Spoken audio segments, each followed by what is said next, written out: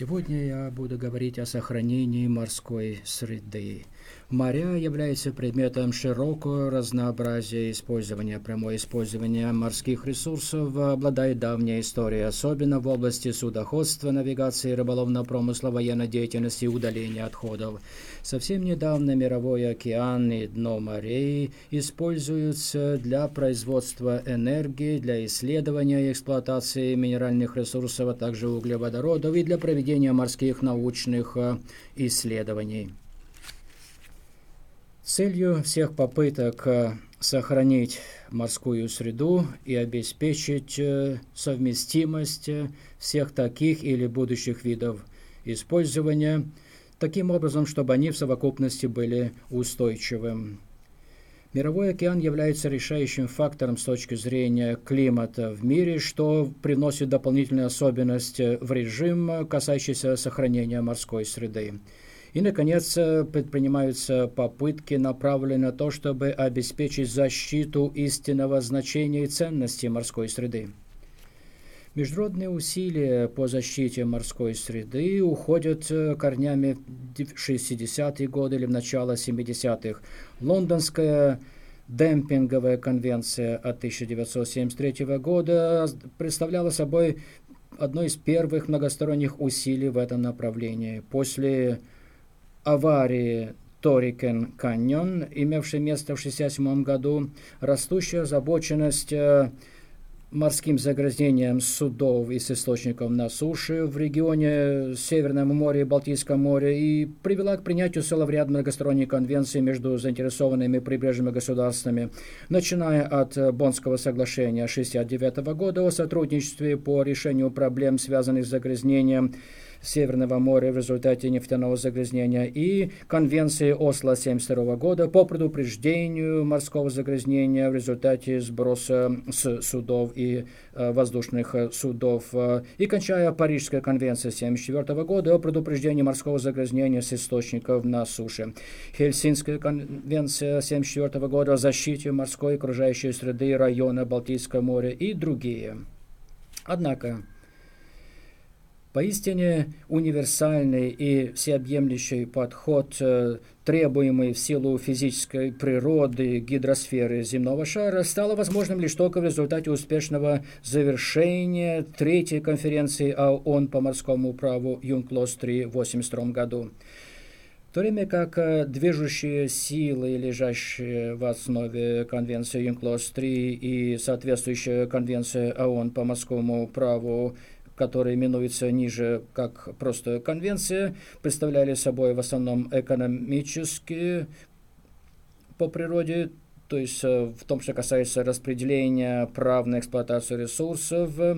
Озабоченность экологической защиты впервые нашла свое проявление, отражение на Стокгольмской конференции 1972 года, и она оставила свой след на саму конвенцию, особенно на часть 12 конвенции. Растущее осознание того, что моря представляют собой неистощимые ресурсы, что их защита это представляет всеобщий интерес для всего международного сообщества и привела к разработке программы действий, которая и изложена в главе 17 повестки дня на 21 век, принятой на конференции в Рио-де-Жанейро. Конвенция по морскому праву в качестве правовой базы защиты морской среды. Этот инструмент оказался способным предусмотреть резкое увеличение объема морского экологического правотворчества как до, так и после проведения ООНовской конференции по окружающей среде и развитию, так называемой конференции Рио. Статья 192 и 193 этой конвенции – это ключевые положения, обязывающие государства обеспечивать защиту морской среды и сотрудничать с целью решения этой задачи.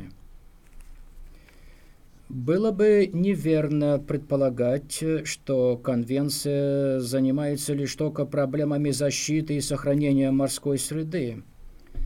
Собственно говоря, она предпринимает попытку обеспечить равновесие между защитой и сохранением морской среды и экономическим использованием Мирового океана. Следовательно, конвенция является собой одним из является собой один из первых примеров режима, который направлен на обеспечение устойчивого использования Мирового океана, хотя и он не фокусируется лишь на этом принципе, который становится более доминирующим в плане регулирования международного экологического права после принятия Конвенции. Однако, Конвенцию следует трактовать с учетом результатов, достигнутых на конференции Рио, и, следовательно, помимо принципа устойчивого развития, применяются и принципы межпоколенческой справедливости, общей, но дифференцированной ответственности, общей озабоченности, принцип предосторожности и принцип интернализации стоимости на основе принципа «загрязнитель платит за ущерб». Следует также принять к сведению и то обстоятельство, что Конвенция не предусматривает какого-либо определенного режима о защите морской среды. Напротив, она устанавливает некие общие стандарты и, самое главное, предусматривает функциональное распределение юрисдикцию как для того, чтобы предписывать, так и для того, чтобы обеспечивать соблюдение морского экологического права. В этой связи Конвенция не опирается на какой-то единообразный подход, а она проводит различия между различными видами использования моря, о котором шла речь выше. Один из основных механизмов сохранения морской среды – это защита ее живых ресурсов. Конвенция преимущественно распределяет юрисдикционные права среди различных государств в том, что касается управления и контроля за морскими живыми ресурсами, и в меньшей степени среди международных организаций. Такой подход, однако, не был абсолютно успешным как таковой. Запасы рыб взаимосвязаны, что в свою очередь требует более всеобъемлющего и всестороннего подхода, нежели первоначально предусматривалось в Конвенции. Во всем мире рыбные ресурсы, некогда считавшиеся неисчерпаемыми, проявляют уже признаки чрезмерного вылова или даже истощения без возможности их восстановления. 3 причины выявлено и установлено, которые объясняют это драматическое положение морских живых ресурсов. Во-первых, побочный улов и деструктивная рыболовная практика, как, например, использование длинных сетей. Во-вторых, незаконные, несообщаемые, нерегулированные рыбные промыслы, то есть направление, где приблизительно 85% рыбы вылавливается незаконным путем. И, наконец, субсидизация рыболовных судов и орудий лова. Режим рыбных ресурсов, предусмотренный Конвенцией, функциональной точки зрения, содержит 2 отдельных серии норм. Первая серия касается распределения ресурсов для их эксплуатации, в то время как вторая касается управления этими ресурсами. Суверенитет, которым обладает прибрежные государства над своими территориальными водами, включает в себя право принимать законодательство и обеспечивать соблюдение положений, касающихся рыбного промысла и сохранения живых ресурсов в этом районе. В арбитражном деле Ля Британья, однако, большинство судей арбитражного трибунала заявили, кстати говоря, обитер диктум, что даже в территориальном море прибрежные государства пользуются лишь только функциональными юрисдикционными правами, как они перечислены в Конвенции. Позвольте теперь перейти к вопросу об исключительной экономической зоне. В исключительной экономической зоне прибрежные государства пользуются суверенными правами для целей разведки и эксплуатации, сохранения и управления живыми ресурсами. Согласно статьям 61 по 68 Конвенции, прибрежное государство должно содействовать их оптимальной утилизации или использованию. Это непосредственно цитата из Конвенции. Тем не менее, она это должна делать без ущерба для положения статьи 61, в которой излагаются меры по управлению и сохранению. Согласно статье 61 пункт 1, прибрежное государство должно, и я подчеркиваю, должно определять и устанавливать общий допустимый улов. Меры по управлению должны обеспечивать защиту морских живых ресурсов от чрезмерной эксплуатации. Это пункт 2. И обеспечивать сохранение и восстановление популяций выловленных видов в объемах, которые могут производить максимально устойчивый вылов. Это пункт 3. Под максимальным устойчивым выловом следует понимать, и я цитирую, вылов, обусловленный соответствующими экологическими и экономическими факторами, закрыть кавычки, и который подлежит определению, цитирую, после учета взаимозависимости запасов. Конец цитаты. Любые рекомендуемые международные минимальные стандарты, будь то субрегиональные, региональные или глобальные, также должны приниматься при этом во внимание. Это служит правовой основой для стандартов в отношении устойчивого рыбного промысла, которые были развиты и приняты на соответствующих международных форумах, в частности под эгидой ФАО, Продовольственной сельскохозяйственной организации, чтобы оказать влияние на процесс принятия решений даже тогда, когда это не выражено в виде юридически обязательного документа. Такие стандарты – это как бы канал для провода новых нарождающихся принципов, касающихся управления природными ресурсами, таких как экосистемный подход и предупредительные подходы. Однако установление точных стандартов и пороговых уровней для таких критически важных переменных, как допустимый улов или чрезмерная эксплуатация, последствия мер по управлению, оптимальная утилизация или использование, выловоспособность и излишки остаются с научной точки зрения неточными и, следовательно, весьма проблематичными. Позвольте теперь перейти к открытому морю.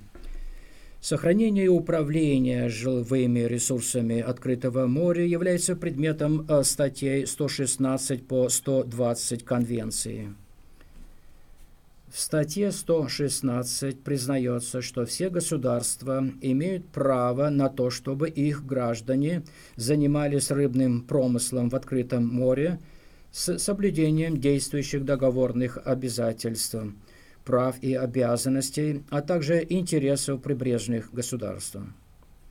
Статья 117 возлагает обязательства на все государства в индивидуальном и совместном порядке принимать в отношении своих соответствующих граждан необходимые меры для сохранения живых ресурсов открытого моря. Статья 118 возлагает коррелятивную обязанность на государство сотрудничать в деле сохранения, а также в деле управления живыми ресурсами открытого моря. Статья 119 служит техническим руководством для государства при определении масштабов допустимого улова и установлении других мер по сохранению живых ресурсов открытого моря. Толкование основного термина «максимально устойчивый вылов», как он обусловлен соответствующими экологическими и экономическими факторами, является предметом споров. Этот термин следует толковать таким же образом, как и по статье 61, учитывая, что эти положения охватывают такие же экологические темы. Как ни удивительно, но региональные рыболовные организации не исполняют каких-то конкретных функций, не имеют какой-то конкретной компетенции на этот счет. Принуждение к соблюдению рыболовных положений и норм, применимых к открытому морю, возложено главным образом на государство флага, однако при этом государство флага обязано сотрудничать с другими государствами в интересах обеспечения соблюдения международных стандартов. Несмотря на усилия, предпринимаемые ФАО, положение дел тут остается неудовлетворительным. Может быть, это даже преуменьшения остроты положения. Многие государства флага либо оказались неспособными, либо не проявляют желания активно содействовать обеспечению устойчивого рыбного промысла. В результате этого установление стандартов сейчас происходит иным образом, нежели предусмотрено в Конвенции, переходит в основном к международным организациям, а исполнение стандартов к государствам порта, что тоже отличается от положений Конвенции о морском праве.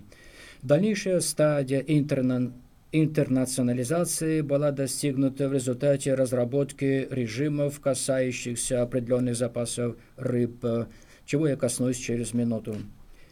Теперь, что касается соглашения о трансграничных запасах, оно сосредоточено на популяциях рыбы, которые обитают по обе стороны границ стран исключительно экономической зоны и открытого моря, такие как, например, треска у Атлантического побережья Канады и сайда в Беринговом море. Она также касается далеко мигрирующих видов рыб, таких, например, тунец и рыба-меч.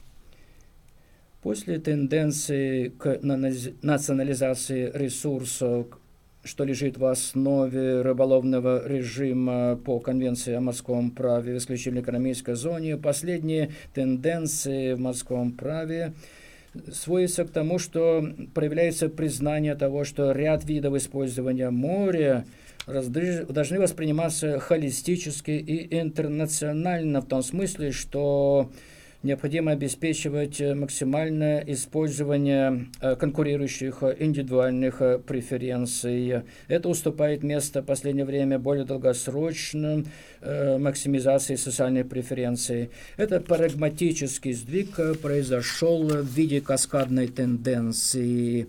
И, в частности, импульс такой просматривается в главе 17 повестки дня на 2021 год, и, в частности, в Киотской декларации под эгидой ФАО.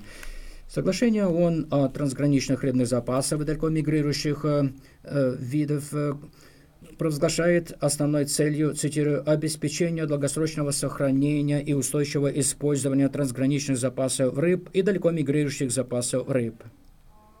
Это соглашение направлено на стимулирование эффективного управления и сохранения ресурсами открытого моря посредством установления интераля детальных минимальных международных стандартов по сохранению и управлению трансграничными запасами рыб и далеко мигрирующими запасами рыб, обеспечение принятия мер по сохранению и управлению такими запасами в районах за пределами действия национальной юрисдикции и прилегающих открытых морях вполне совместимы и последовательны.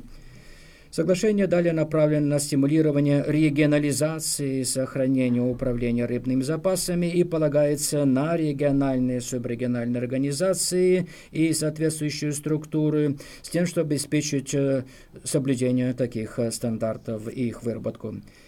Для предоставления государствам необходимого стимула вступать в различные соответствующие организации и структуры, тем самым обеспечивая соблюдение статьи 8.3, статьи 8.4, которые ограничивают доступ к рыболовным ресурсам согласно подлежащих к регулированию региональных организаций теми государствами, которые являются членами такой организации или которые применяют соответствующие меры по сохранению. Статья 8, пункт 5 этой конвенции развивает обязанность добиваться сотрудничества еще дальше, в то время как те случаи, где не существует соответствующей региональной организации и соответствующее прибрежное государство, и государство, занимающее ловом рыбы в открытом море, трансграничных, далеко мигрирующих запасов рыб, обязаны устанавливать, создавать такую организацию и участвовать в ее деятельности региональным организациям, региональным механизмам или структурам, которые уже созданы и действуют.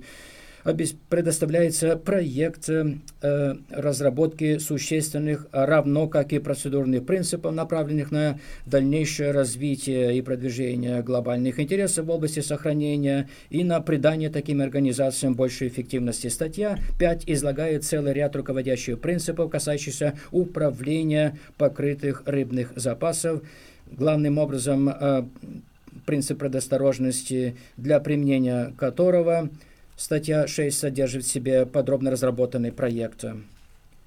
Общие принципы провозглашающие озабоченность в отношении экосистемного подхода, реализованы в виде приложения 1, которое содержит в себе детальное положение о стандартных требованиях по сбору и обмену данными относительно ресурсов и предупредительные принципы, которые требуют от государств давать оценку воздействия рыбного промысла на не являющиеся объектом улова или ассоциированные зависимые виды и на среду их обитания. Соглашение включает в себя также и механизм по регулированию споров под эгидой Конвенции по морскому праву ЮНКЛОС. Оно развивает важную деятельность, которая проводится по линии ФАО в области рыбного промысла, особенно и в частности кодекс, принятый ФАО, кодекс поведения в области ответственного рыбного промысла. Этот кодекс, однако, является добровольным. Согласно обычному международному праву и самой конвенции, принцип государства флага подчиняет рыболовное судно в открытом море действию исключительной юрисдикции государства, под флагом которого оно зарегистрировано. Статья 21 Соглашения о трансграничных запасах рыб представляет собой далеко идущее исключение из принципа государства флага, ибо позволяет другим государствам обеспечивать исполнение в пределах регулируемого района действия региональных организаций и структур. Инспектирующее государство не обязано получать согласие государства флага, однако оно может подниматься на борт и производить досмотр судна только с целью обеспечения соблюдения региональных мер по сохранению и управлению. Инспектирующее государство в конечном итоге может привести судно в ближайший порт лишь в том случае, если имеются явные основания полагать, что судно совершило серьезное нарушение. В случае, если нарушения мер по сохранению будут обнаружены, статья 21 требует обеспечить соответствующие доказательства и незамедлительно известить об этом государство флага. Государство флага должно указать на то, намерено оно само принять принудительные действия, либо оно уполномочит на это инспектирующее государство. Существует широкое согласие относительно того, что классическое управление рыбными запасами не является надлежащим ответом на проблему растущего рыбного кризиса. Наоборот, разнообразная чрезмерная капитализация, начиная от пособий по безработице рыбакам и кончая судами на обновление орудий лова и расширением портовых сооружений, все это способствует таким кризисам и нуждается в решении. А этого нельзя сделать, опираясь лишь на традиционные рыболовные организации. Перехожу теперь к одной конкретной региональной рыболовной организации, а именно рыболовной организации Северо-Западной Атлантики, которая может послужить иллюстрацией такого рода региональной организации в этой области и воздействию, которое она оказывает на рыболовный промысел. Эта организация была учреждена на основе многосторонней конвенции, применимой ко всем рыбным ресурсам, входящим в район, предусмотренный в конвенции, за исключением анадромных видов, таких как лосось или киты. Это вот они обитают, рождаются в пресной воде, как я сказал, это лосось или киты. Дело этой организации заниматься выработкой стандартов и процедур, направленных на обеспечение эффективного управления выловом рыбы. Ответственность за осуществление соглашений, касающихся международного рыбного промысла, обычно возлагается целиком полностью на государства-участника, которые обязаны регулировать рыбный промысл, которым занимаются и его граждане. Некоторые рыболовные соглашения конкретно предусматривают применение уголовных санкций или карательных мер в случае нарушений. Другие же непосредственно требуют, чтобы участники обеспечивали соблюдение например, путем применения санкций или мер наказания в отношении других государств за нарушение национального законодательства об осуществлении. Что касается особенно острой проблемы судов, которые плавают под флагом государств, не являющихся членами региональных организаций или организаций соответствующих видов, о которых может идти речь, меры должны приниматься, например, по линии упомянутой рыболовной организации в северо-западной части Атлантики НАФО. Согласно этой схеме судно недоговаривающейся стороны, которое было замечено в занятии рыболовной деятельностью в регулируемом районе в сфере действия НАФО, или которое участвовало в какой-то перевалочной деятельности или перегрузочной деятельности совместно с другой недоговаривающейся стороной, как внутри, так и вне действия регулирующего района, по презумпции подрывает меры НАФО по сохранению и обеспечению соблюдения стандарта. Информация и сведения, касающиеся таких обнаружений, должна препровождаться секретариатом НАФО всем договаривающимся сторонам и государству флага обнаруженного таким образом судна. Если обнаруженное судно дает согласие на высадку на его борт инспекторов НАФО, то заключения инспекторов препровождаются всем договаривающимся сторонам и государству флага судна. Кроме того, любое ранее обнаруженное судно недоговаривающейся стороны, входящее в порт какой-либо из договаривающейся стороны НАФО, не получает разрешения на выгрузку или перегрузку любой рыбы до тех пор, пока инспекция его документов, судовых журналов, орудий лова, улова на борту или любого вопроса, связанного с его деятельностью в регулируемом районе, не была проведена соответствующими представителями государства порта. Выгрузки и перегрузки некоторых видов, перечисленных в Конвенции НАФО, запрещены во всех портах государств договаривающихся сторон, если только не было установлено, что он был произведен вне пределов регулируемого района. Выгрузки или перегрузки других видов запрещены, если только они не были выловлены в соответствии с мерами НАФО по сохранению и обеспечению соблюдения. Позвольте теперь коснуться других видов, которые тоже подлежат защите, в частности, согласно действующему режиму. Я имею в виду морских млекопитающих. В Конвенции рассматриваются морские млекопитающие в статьях 65 по 120. В первом предложении каждого положения по существу фиксируется негативное отношение, ибо там говорится, что государства, стороны сохраняют за собой право обеспечивать более высокий уровень защиты и должны сотрудничать в этих целях. Согласно второму предложению статьи 65 и 210 Конвенции, государства имеют обязательство сотрудничать в деле сохранения и управления всеми морскими млекопитающими и отчитываться перед соответствующими международными организациями. Это обязательство распространяется как на исключительную экономическую зону, так и на открытое море. Международная конвенция по регулированию китобойного промысла, принятие которой первоначально мотивировался экономическими, исключительно экономическими соображениями, представляет собой целый ряд интересных особенностей, в том числе и то обстоятельство, что членство в ней не ограничено лишь китобойными государствами, оно открыто для всех некитобойных государств также. Членство тем самым представляет собой определенный вид использования и отвечает интересам сохранения этого ресурса. Международной китобойной комиссии поручена задача регулировать китобойный промысел, однако государства могут отказаться от участия в новых мерах по управлению в течение 90 дней. Соответствующие поправки должны основываться на научных данных.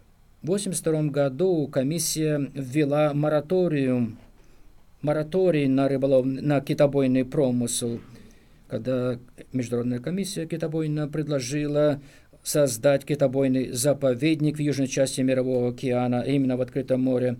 Государства-члены оспорили тогда компетенцию и правомочность комиссии принимать подобные меры. Утверждение голосования за проведенное в комиссии юридически обосновано в рамках динамической трактовки учредительного договора в свете последовавшей практики государств на различных форумах и в самой комиссии. Поскольку этот заповедник расположен в открытом море, китобойные государства обязаны соблюдать его лишь только в силу решения, принятого комиссией. Кроме того, предпринимаются и определенные региональные усилия в области развития, направленные на обеспечение защиты китов. Перехожу теперь к другой теме. Защита морских живых ресурсов должна обеспечиваться не только положениями статьи 17 повестки дня на 21 век, но и также посредством режима сохранения биологического разнообразия, закрепленного в Конвенции о биологическом разнообразии. Это одно из наиболее дискутируемых направлений. Оно может способствовать внесению существенных модификаций или изменений в правовой режим защиты и сохранения морской среды.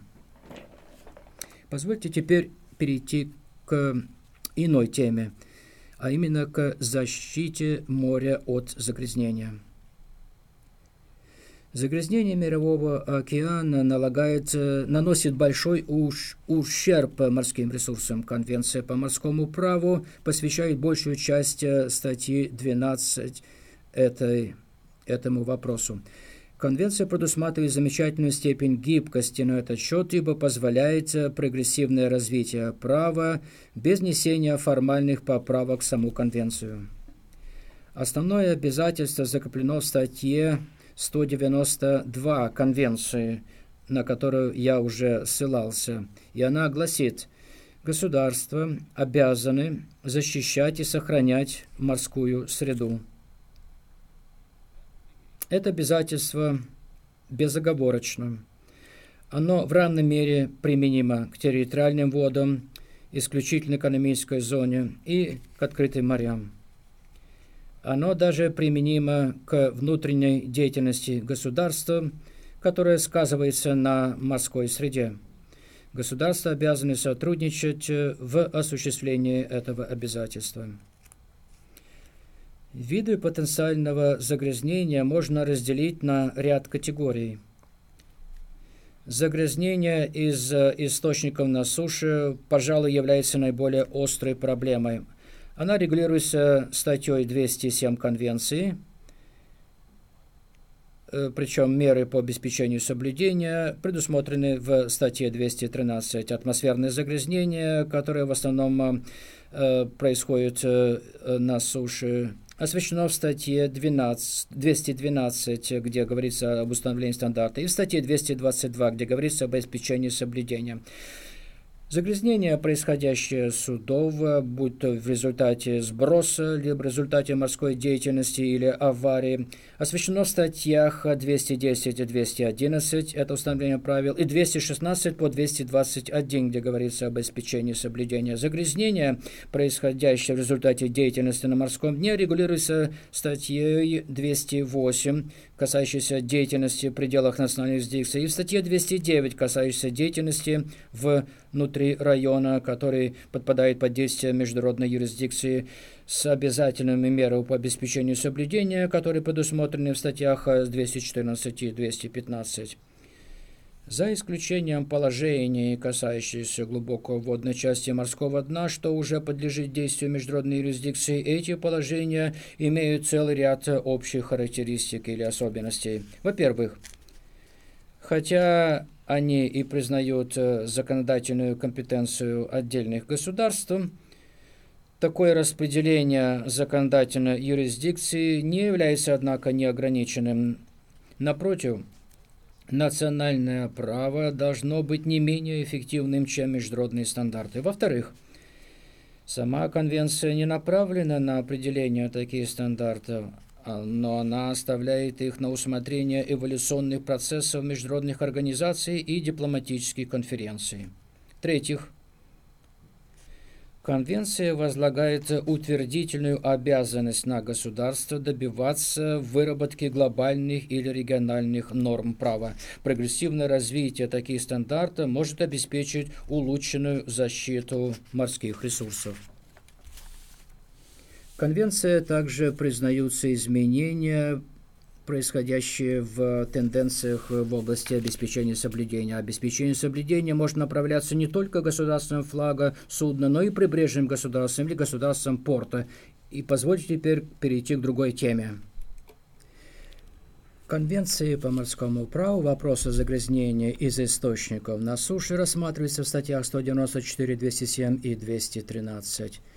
Статья 207 требует от государств принятия законодательных мер по предупреждению, уменьшению и контролю за загрязнением, при этом принимая во внимание международно согласованные нормы, стандарты и практику, а также участие в международных организациях и дипломатических конференциях по учреждению и установлению таких правовых норм.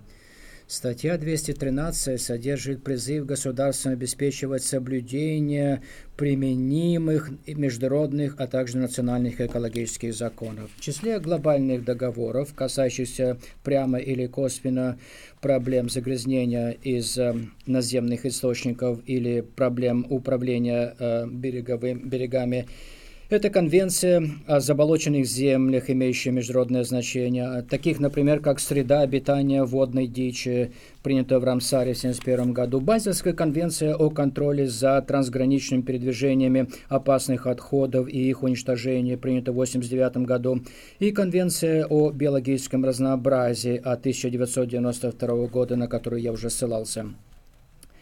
Глобальная программа действий по защите морской среды от наземной деятельности, принятой 3 ноября 1995 года, является собой пример инициативы, разработанной на международном уровне.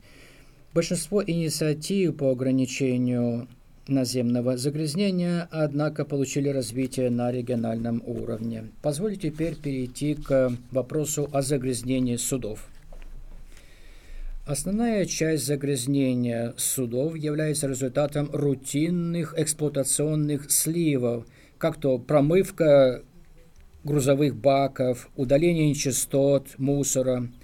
И напротив, несмотря на широкую известность таких инцидентов, как в результате аварии судна Exxon Valdez, вызвавшей разлив нефтяного пятна, морские аварии составляет менее чем четверть всего объема загрязнения судов.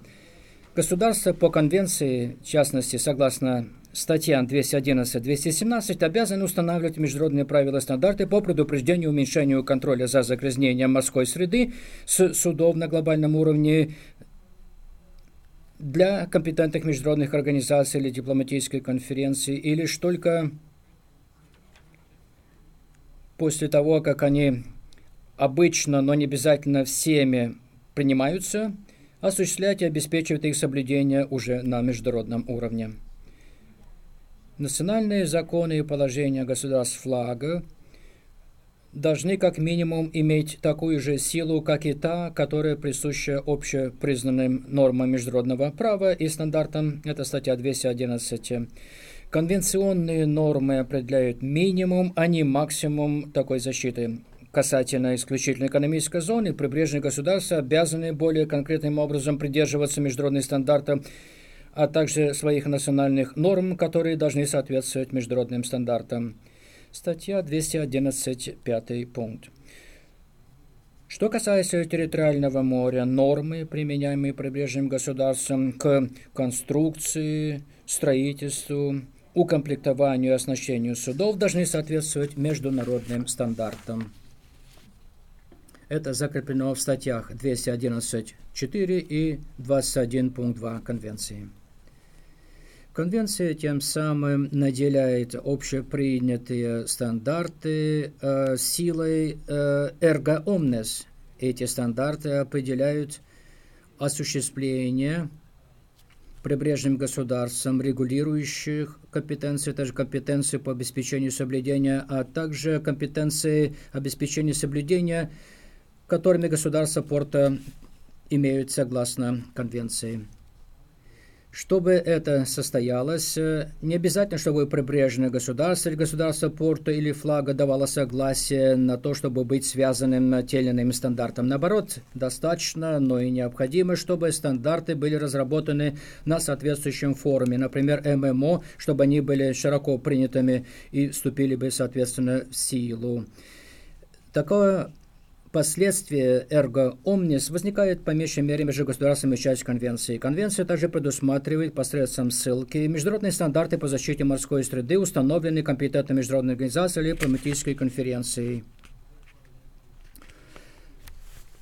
Повторяю, что подобное следствие ergo omnis возникает по меньшей мере между государствами-участниками конвенции. Конвенция включает в себя посредством ссылки международные стандарты и нормы по защите морской среды, которые были разработаны компетентной международной организацией или той или иной дипломатической конференцией. Государства флага обязаны осуществлять такие стандарты, независимо от того, являются ли участники таких институтов или нет. Это проистекает из обязательства, согласно статье 211 Конвенции по морскому праву, устанавливать законодательные меры по меньшей мере столь же эффективные и действенные, как и общепринятые стандарты. Международное право, развивающееся в основном за счет деятельности ММО, предусматривает создание многочисленных стандартов, касающихся загрязнения с судов. Стандарты слива, строительства, конструкции, комплектования. Все эти стандарты, также ограничения и соответствующие положения направлены на обеспечение надлежащего судоходства. В основном международные нормы и правила по предупреждению, уменьшению и загрязнения морской среды судов содержатся в Международной конвенции по предупреждению загрязнения судов, принятой в 1973 году, соответствующими изменениями в виде протокола, принятого в 1978 году, касающимся этой конвенции Марпол 73-78. Это базисное соглашение постоянно адаптируется к меняющимся условиям. Оно охватывает все технические аспекты проблемы загрязнения судов, за исключением утилизации отходов в море в результате сброса, который покрывается иным режимом, и относится к судам всяких типов. Конвенция имеет два протокола, которые касаются, соответственно, отчетов об инцидентах, связанных с вредными субстанциями, веществами и арбитражем, а ряд приложений содержит в себе положения, касающиеся предупреждения различных форм загрязнения, то есть загрязнения нефтью, загрязнения вредными жидкими веществами, перевозимыми наливом, загрязнения вредными веществами, перевозимыми в упаковках, портативных баков, в фрахтовых контейнерах, железнодорожных цистернах и так далее. Загрязнения нечистотами с судов и, наконец, загрязнения мусором с судов. Глобальные правила по ограничению загрязнения воздуха судов сейчас включены в виде нового приложения 6. Полностью основываясь на руководствах, руководящим принципом является ответ на вредные водные организмы, присутствующие в опасных веществах в балластовой воде, в судовых наливах судов. Новая особенность Марпола – это концепция особых районов, которые считаются настолько уязвимыми с точки зрения загрязнения нефтью, что сливы нефти в их пределах полностью запрещены, а навигация там ограничена. Поскольку эти ограничения определяются прибрежными государствами в сотрудничестве с ММО, в зависимости от того, подпадают ли эти районы под действие юрисдикции прибрежного соответствующего государства или нет, а также характера или природы таких ограничений. Количество таких особо защищенных районов продолжает возрастать. Позвольте теперь перейти к иному аспекту проблемы. Установлен специальный фонд, предусматривающий покрытие ущерба в результате разлива нефти. Я имею в виду фонд о готовности к загрязнению нефти, утвержденный в 1990 году, цель которого служить глобальной базой для международного сотрудничества в деле борьбы с крупными инцидентами или угрозами морского загрязнения. Участники этой конвенции обязаны принимать меры по устранению последствий инцидентов загрязнения либо в национальном плане, либо действия в сотрудничестве с другими государствами. Суда обязаны иметь на борту судовой чрезвычайный план в случае загрязнения нефти, содержание которого должно разрабатываться при участии ММО. Участники конвенции обязаны оказывать содействие и помощь другим в случае чрезвычайной аварии, связанной с загрязнением. При этом предусматривается необходимая компенсация за оказание такой помощи. Конвенция также предусматривает, чтобы ММО обеспечила планирование соответствующей координационной роли. Универсальный режим, созданный ММО, проводится в жизнь в региональном плане или даже в национальных масштабах. Основная обязанность за обеспечение соблюдения международных норм и стандартов лежит на государстве флага. Статья 94 и 217 Конвенции требует, чтобы все государства обеспечивали соблюдение применимых международных норм и стандартов судами, плавающими под их флагом, независимо от того, где имеет место нарушение. ММО улучшила юрисдикцию государства флага за счет внедрения Международного кодекса управления проблемами безопасности. Приверженные государства могут принимать профилактические меры, а также меры по пресечению для обеспечения соблюдения статьи 25.2 и 212 Конвенции предусматривает, что прибрежные государства имеют право в случае, когда суда направляются во внутренние воды или заходят в порт за пределами внутренних вод, принимать необходимые меры по предупреждению любого нарушения условий для допуска этих судов во внутренние воды для такого захода. В случае, когда судно проходит в территориальное море без захода в порт, меры, принимаемые прибрежным государством в плане обеспечения принудительных мер, ограничиваются обеспечением соблюдения таких национальных законов и положений, которые придают силу общепризнанным международным нормам или стандартам, касающимся конструкции, строительства, укомплектования или оснащения судов. Смотри статья 21 пункт 2. Меры, которые государства могут принимать, включают в себя досмотру судов, заходящих в порты, чтобы убедиться, что они соответствуют всем требованиям ММО, касающимся стандартов безопасности и предупреждения загрязнения моря, а также задержания судов. Другая мера, к которой обращаются некоторые правительства, связана с запретом на вход в их порты судам, которые не соответствуют положениям Кодекса. Статья 220 Конвенции уполномочивает прибрежные государства принимать принудительные меры в отношении судов за нарушение применимых стандартов, которые причиняют соответствующие следствия и ущерб в исключительной экономической зоне. Прибрежные государства обеспечивают соблюдение международных стандартов, а также своих национальных норм по осуществлению, если таковые нормы были приняты. Такие меры могут приниматься в порту, в территориальном море или в исключительной экономической зоне. Если нарушение привело к существенному сливу, причинившему существенное загрязнение или угрожающее существенным загрязнением морской среде, то производится физический досмотр судна. Статья 225, которая должна толковаться с учетом статьи 226 Конвенции. Согласно Марпол, любое нарушение Марпол в пределах юрисдикции любого государства-участника Конвенции наказуемо по законам этой стороны участника. В этой связи термин «юрисдикция» в Конвенции следует толковать в свете соответствующего действующего международного права в момент, когда применима Конвенция или когда она подлежит толкованию. Согласно условиям Конвенции ММО 1969 года, касающейся интервенции в открытом море, государства-участники уполномочиваются принимать меры в отношении судов других государств, которые оказались в аварии или которые потерпели ущерб в открытом море в случае возникновения серьезного риска загрязнения нефтью в результате этого. Такие меры иногда принимаются, но с весьма ограниченным эффектом.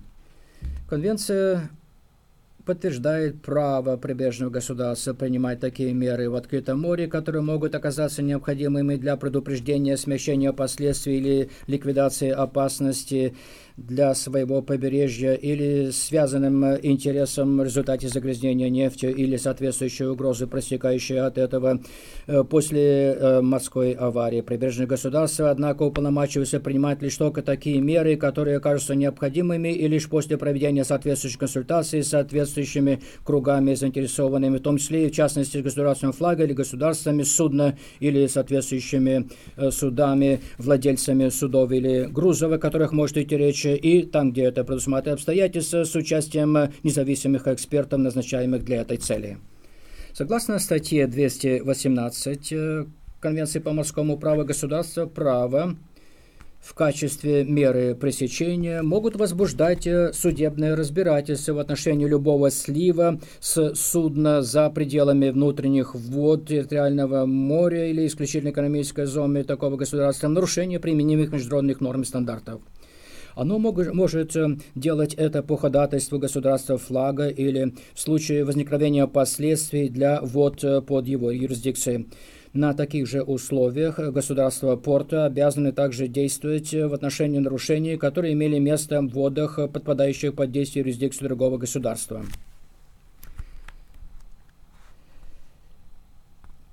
Принудительные меры, принимаемые государством порта, предпочитаемые принудительным мерам, принимаемым прибрежным государством, поскольку это мешает гораздо меньшей степени свободы судоходства и может проводиться более безопасным образом. Международная морская организация полагается на финансовую ответственность владельцев судна в плане обеспечения стандартов, которые приняты. Существует два основных документа, которые были разработаны для компенсации или возмещения ущерба пострадавшим от определенных разливов нефти. Такая ответственность не только позволяет поправить ущерб, нанесенный окружающей среде, но и предусматривает стимул со стороны владельцев судов выполнять стандарты и нормы, принимать необходимые меры по предупреждению финансовой ответственности. Цель Международной конвенции о гражданской ответственности за ущерб, нанесенный в результате загрязнения нефти, принятый в 1969 году, в том, чтобы предоставить соответствующую компенсацию лицам, которые терпят ущерб от загрязнения нефти в результате морских аварий, связанных с деятельностью нефтеперегрузочного судна. Конвенция возлагает ответственность за такой ущерб на владельца судна, из которого произошла утечка нефти, которая привела к загрязнению, или в которой был произведен слив. С учетом конкретных положений, эта финансовая ответственность является весьма строгой, и тем не менее она может быть ограниченной. Протокол 1992 года также расширил охват конвенции, включив сюда ущерб от загрязнения, который причиняется исключительно экономической зоне государства-участника. Согласно Международной конвенции об учреждении Международного фонда по компенсации за ущерб от загрязнения нефти, принятой в 1971 году, фонд обязан выплачивать компенсацию государствам и лицам, которые терпят ущерб от загрязнения, если такие лица не в состоянии получить компенсацию от владельца судна, с которого вытекла нефть, или же если компенсация, причитающаяся с такого владельца, недостаточно, чтобы покрыть понесенный ущерб. Согласно Конвенции о фонде, пострадавшие от ущерба от загрязнения нефти могут получить компенсацию выше уровня финансовой ответственности судовладельца. Обязательство фонда выплачивать компенсацию ограничивается ущербом в результате загрязнения, который наблюдается на территориях, в том числе и в территориальном море государств-участников. Фонд также обязан выплачивать компенсацию в отношении мер, принимаемых договаривающимся с государством за пределами своей территории. В связи с его второй основной функцией фонд обязан возмещать владельцу судна или его страховщику часть ответственности владельца судна согласно Конвенции о ответственности. Конвенция содержит положения о процедурах предъявления исков, о правах и обязанностях и о юрисдикции. Позвольте теперь перейти к вопросу о сбросах. Статья 210 Конвенции посвящена загрязнению от сбросов и предусматривает, что национальные законы и положения меры должны быть не менее эффективными действиями, чем глобальные нормы и стандарты. Согласно статье 211, однако, такие правила как минимум должны иметь такую же силу, как и общепринятые правила и стандарты, учрежденные через посредством соответствующих компетентных международных организаций или благодаря деятельности общих дипломатических конференций. На практике, однако, инициатива на глобальном уровне закреплена исключительно за Международной морской организацией ММО. Режим Лондонской конвенции о сбросе получил дальнейшее развитие и укрепление благодаря принятию протокола к конвенции в 1996 году. Этот протокол, который равнозначен принятию, собственно говоря, новой конвенции, преследует единственную цель обеспечить защиту и сохранение морской среды от всяких источников загрязнения в результате сброса или сжигания в море путем запрещение сброса отходов, за исключением тех отходов, которые конкретно перечислены в приложении 1. Сброс перечисленных отходов требует выдачи разрешения. Согласно этому положению, государства-участники обязаны осуществлять предупредительный подход к экологической защите от сбросов отходов с учетом принципа «платит загрязнитель» и регламентируя свои действия не просто, которые переносят ущерб от сброса на окружающую среду. Государства-участники также могут принимать более строгие меры, нежели те, которые предусмотрены протоколом. Кроме того, для направления государств-участников на выполнение целей протокола в подробно разработанных приложениях излагаются детальные типовые схемы регулирования при выдаче таких разрешений, а также при оценке ущерба отходов или иных веществ, которые могут быть предметом сброса. Поправки к приложениям принимаются на основе процедуры молчаливого согласия, в соответствии с которой они будут вступать в силу не позже, чем 100 дней спустя после их принятия. Эти поправки будут обязывать все государства-участники, за исключением тех, которые прямо заявили об их непризнании. Региональные подходы дополняют это универсальный подход. Позвольте теперь коснуться вопроса о том, что прибрежное государство не обязано по конвенции управлять разработкой своего континентального шельфа каким-то конкретным образом, в то время как в отношении разработки глубоководной части морского дня существует подробно разработанная система в виде части 11 конвенции, резолюция Римская 2. Я также хочу отослать вас к принятому в 1992 году соглашению об осуществлении кодекса о разработке и контракт на разработку, который должен заключаться между инвестором и органом по морскому дну. Так называемый кодекс разработки, утвержденный международным органом по морскому дну, содержит целый комплекс правил, предназначенных для защиты хрупкой и до сих пор неизведанной глубоководной части морской среды. Что касается обеспечения соблюдения, обязательства подрядчика вести учет и представлять ежегодные отчеты подробно излагается в виде требования, предусматривающего передачу сведений по истечении контракта. Подрядчики в таком случае будут обязаны допускать инспекционные власти органа по морскому дну. Орган будет иметь право приостанавливать или аннулировать действие контракта и налагать штрафы при определенных обстоятельствах. Эти конкретные процедуры обеспечения соблюдения являются эксклюзивными, и детали их подробно изложены в статье 215 Конвенции.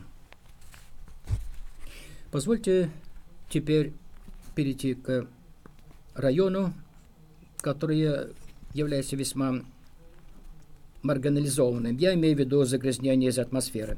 Поскольку атмосферные выбросы, проникающие в море в виде осадков над широким пространством Мирового океана, обычно разбавлены и рассеяны, непосредственные последствия атмосферных загрязнителей, такие как смог, токсические воздушные загрязнители кислотных отложений в виде осадков, пока еще не совсем точно выявлены и не установлены международным сообществом в качестве таковых, которые требуют принятия мер по их усмотрению. Однако, что касается устойчивых органических загрязнителей, которые были установлены и определены как загрязнители, представляющие собой серьезную угрозу для здоровья человека и как требующие принятия в срочном порядке международных мер, принятие протокола к Конвенции 1979 года о долгосрочном трансграничном воздушном загрязнении на устойчивые органические загрязнители заслужит особого упоминания. В протоколе признается, что атмосфера является доминирующей средой для передачи УОЗ, и что меры по контролированию таких выбросов УОЗ будут способствовать защите районов, выходящих за пределы региона ЭК, исключительно экономической зоны Антарктики, международные воды. Он содержит в себе обязательства, направленные на обеспечение контроля, уменьшения объема выброса и уничтожения выбросов из слива. Позвольте теперь перейти к другому подходу, касающимся районов, морских защищенных районов. Морские защищенные районы устанавливаются на основе широкого круга целей и задач. К ним относится защита экологически или биологически важных районов, конкретные морские организмы, важные геологические или геоморфологические процессы, красивые виды на море, культурные или исторические объекты и районы досуга. В контексте национальных и региональных усилий по содействию интеграции морского управления прибрежными районами, сети морских и прибрежных защищенных районов, другие районы сохранения и биосферы, и их резервы, представляют собой важные инструменты с точки зрения управления различными уровнями сохранения, управления устойчивым использованием морских биологического разнообразия и ресурсов. Ряд глобальных региональных конвенций призывает к обозначению морских защищенных районов национальными правительствами. Имея в виду Конвенцию 1972 года, касающуюся защиты всемирного культурного и природного наследия. Конвенцию 1971 года о заболоченных землях, имеющих международное значение, особенно в качестве среды обитания водной дичи. Конвенцию 1979 года о сохранении мигрирующих видов диких животных. Конвенция 1992 года о биологическом разнообразии. И также главу 17 повестки дня на 21 век, принятую конференцией ООН по окружающей среде и развитию. Управление каждым таким защищенным районом варьируется в зависимости от природы ресурсов, их использования и человеческой деятельности, происходящей в нем. В некоторых районах защита может предоставляться от всякой деятельности, которая может повлечь за собой нанесение экологического ущерба в других районах. Защита предоставляется лишь только от ограниченного количества такой деятельности, например, в результате рыболовного промысла или судоходной деятельности. Индийский океан, южная часть океана, там созданы китовые заповедники, благодаря деятельности Международной китобойной комиссии, направленной на защиту морских млекопитающих. Перехожу теперь к деятельности ЮНЕПа и оригинальных программ в отношении региональных морей. В дополнение к правовым документам существуют также протоколы об особо охраняемых районах, которые были приняты согласно различным региональным конвенциям ЮНЕП. Отправная точка правотворческой деятельности ЮНЕП в этой области – это Барселонская конвенция 1976 года по защите Средиземноморья от загрязнения. Эта инициатива происходила от ФАО, которая известна традицией содействия региональным соглашениям в рыбном промысле и сохранению морских живых ресурсов. Концептуальный подход региональной программы ЮНЕП в отношении морей заключалась сначала в разработке рамочной конвенции, а потом уже в регулировании отдельных вопросов детальным образом.